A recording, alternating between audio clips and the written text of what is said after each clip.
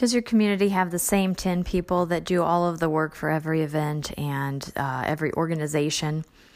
Today's challenge, I'm going to teach you one really, really simple, easy way to get more volunteers in your community so that the pressure is off of you just a little bit. Today on Small Town Tenacity, I want to talk about volunteers and the problem that we all seem to talk about not having enough volunteers. And I'm going to end with a challenge that I think can be a very, very simple way for you to fix this problem and start making it better. So basically the problem that we're talking about,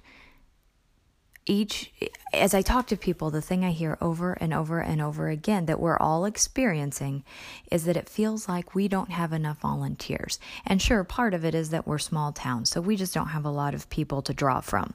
That is what it is. But beyond that, it seems like it's the same 10 people that do all of the work, that are members of every organization, that serve on every board, that plan every event, and they're all exhausted. This harms your small town because those people, and you're probably one of them, we're exhausted. We can't keep doing more and more things. So any of those 10, we'll all tell you that, right? But it harms, getting into this cycle harms your small town way more than just because there aren't enough people helping out and there's not enough people to do everything. The obvious is obvious, but it also harms on a couple deeper levels. First of all, when the volunteers that you have, they're exhausted, like we said, doing everything. Exhaustion leads to burnout, and you cannot risk, in our towns, we cannot risk this, having our key volunteers burn out one by one, because each time one of them goes down, that's one less we have. Another way that letting a group of people do everything hurts is we fall in quickly into this mindset of this is how we've always done it, because they're the same people that have been doing things for sometimes decades.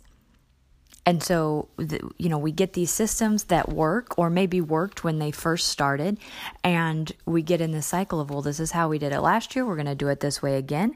And because we're so exhausted and overworked as volunteers and strung out in so many different directions, we can't analyze each thing individually and decide, is this the best way to be doing it right now? Should we be doing this at all right now? What is the best for right now? So we fall into this trap of thinking this is how we've always done it. And seriously, that is the worst phrase for anything ever, really, I think, but definitely for our small towns.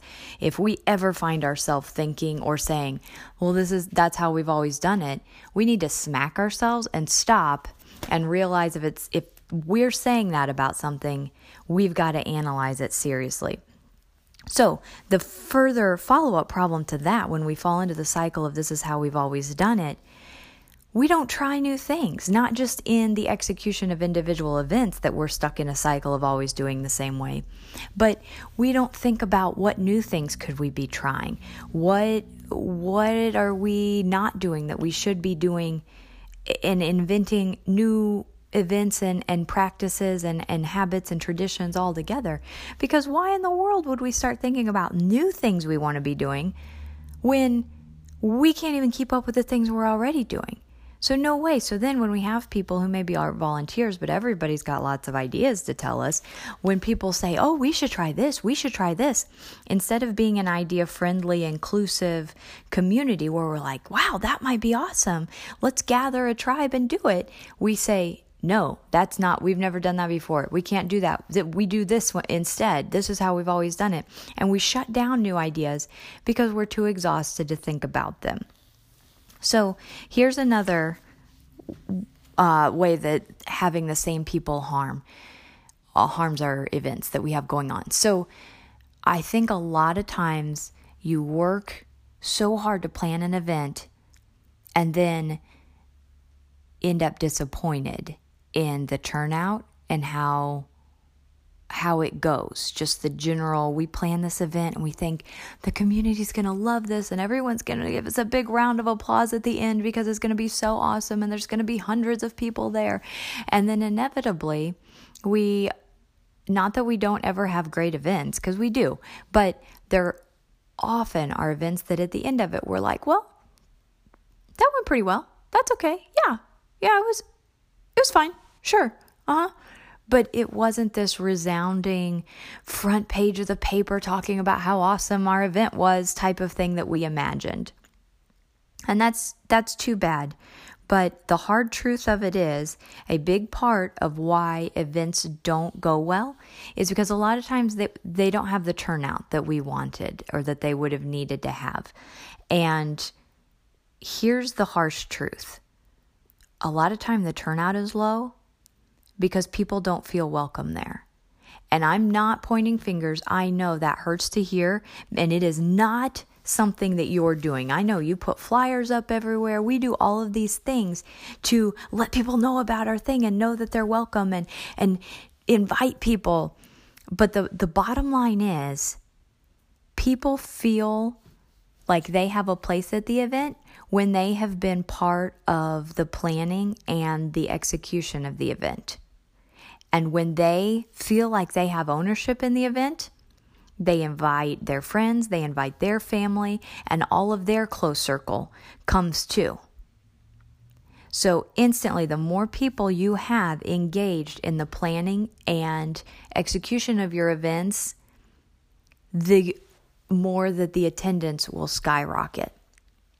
But then that brings us right back to square one.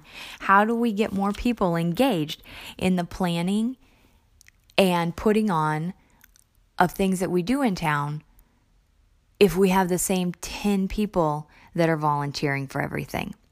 So this is another that it's going to sound like a personal attack, and I do not in any way mean this as a personal attack. But in talking to people and seeing this problem come up, I started talking to people who don't volunteer to try to figure out why.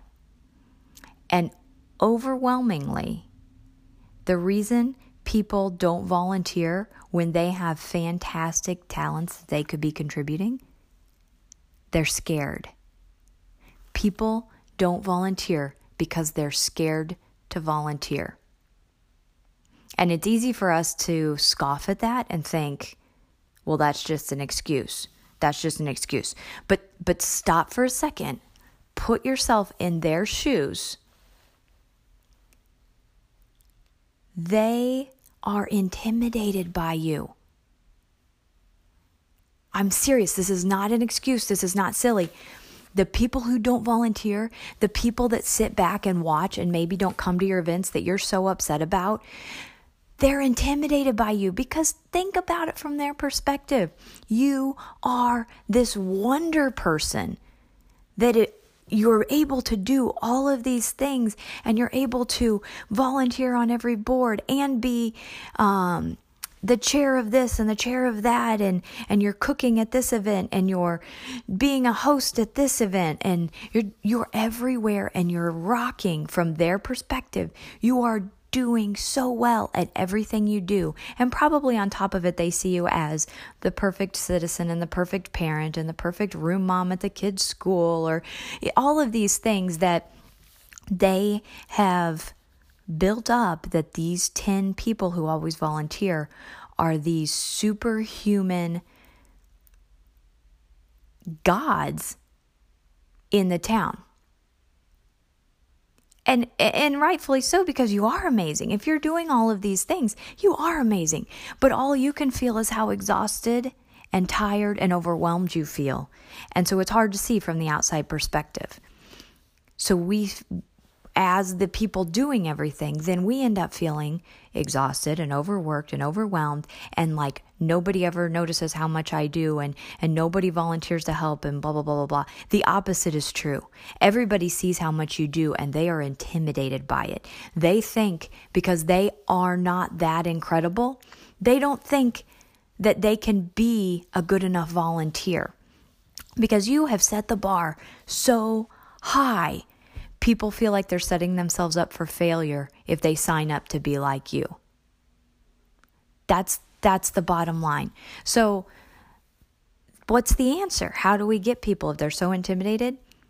Well, they need to be told that they can do it. And the only way to do that is to get out of yourself, get out of your own head, start looking at the community through other people's eyes and meeting them on their terms. And so the next time you've got an event, this is my challenge. The answer is personal invitations. And so my challenge is the next time you're planning something and the next time you're working on something, look around. Who is a member of this organization that you're working with, or the parish that you're working with, or whatever it is putting on this project you're working on? Look around. Who is a member of that, or might want to be a member of that organization that has gifts uniquely suited for what you're trying to do?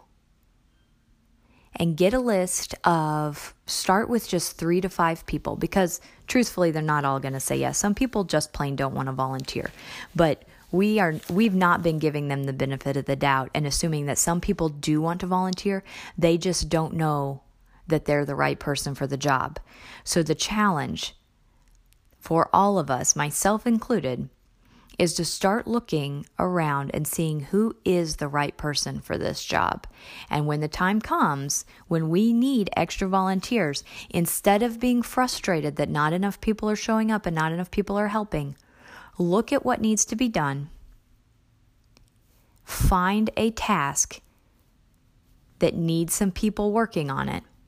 Get a list of 3 to 5 people and go to them personally. In person is best, but even a phone call, go to them and say, hey, John, you are so good at this skill that you have. You are so good at talking to people about getting donations. Well, that's a terrible one. Nobody wants to ask for donations, and we need to do a lot less of it, actually. But that's a topic for a different day. But just figure out a skill that John is good at that fits exactly with what you need help with, and ask him personally, because people need to know that somebody believes in them. And if you go to them and say, we have this job, you are the perfect person to help out, and I believe you are the perfect person, and I believe you would be the best person at it, that gets a lot harder to say no. People just need a vote of confidence. So that's the challenge. Bottom line, start giving people that vote of confidence that they need to know that they can do things. This has been Small Town Tenacity. I'm Alex Reel, and I'll talk to you guys soon.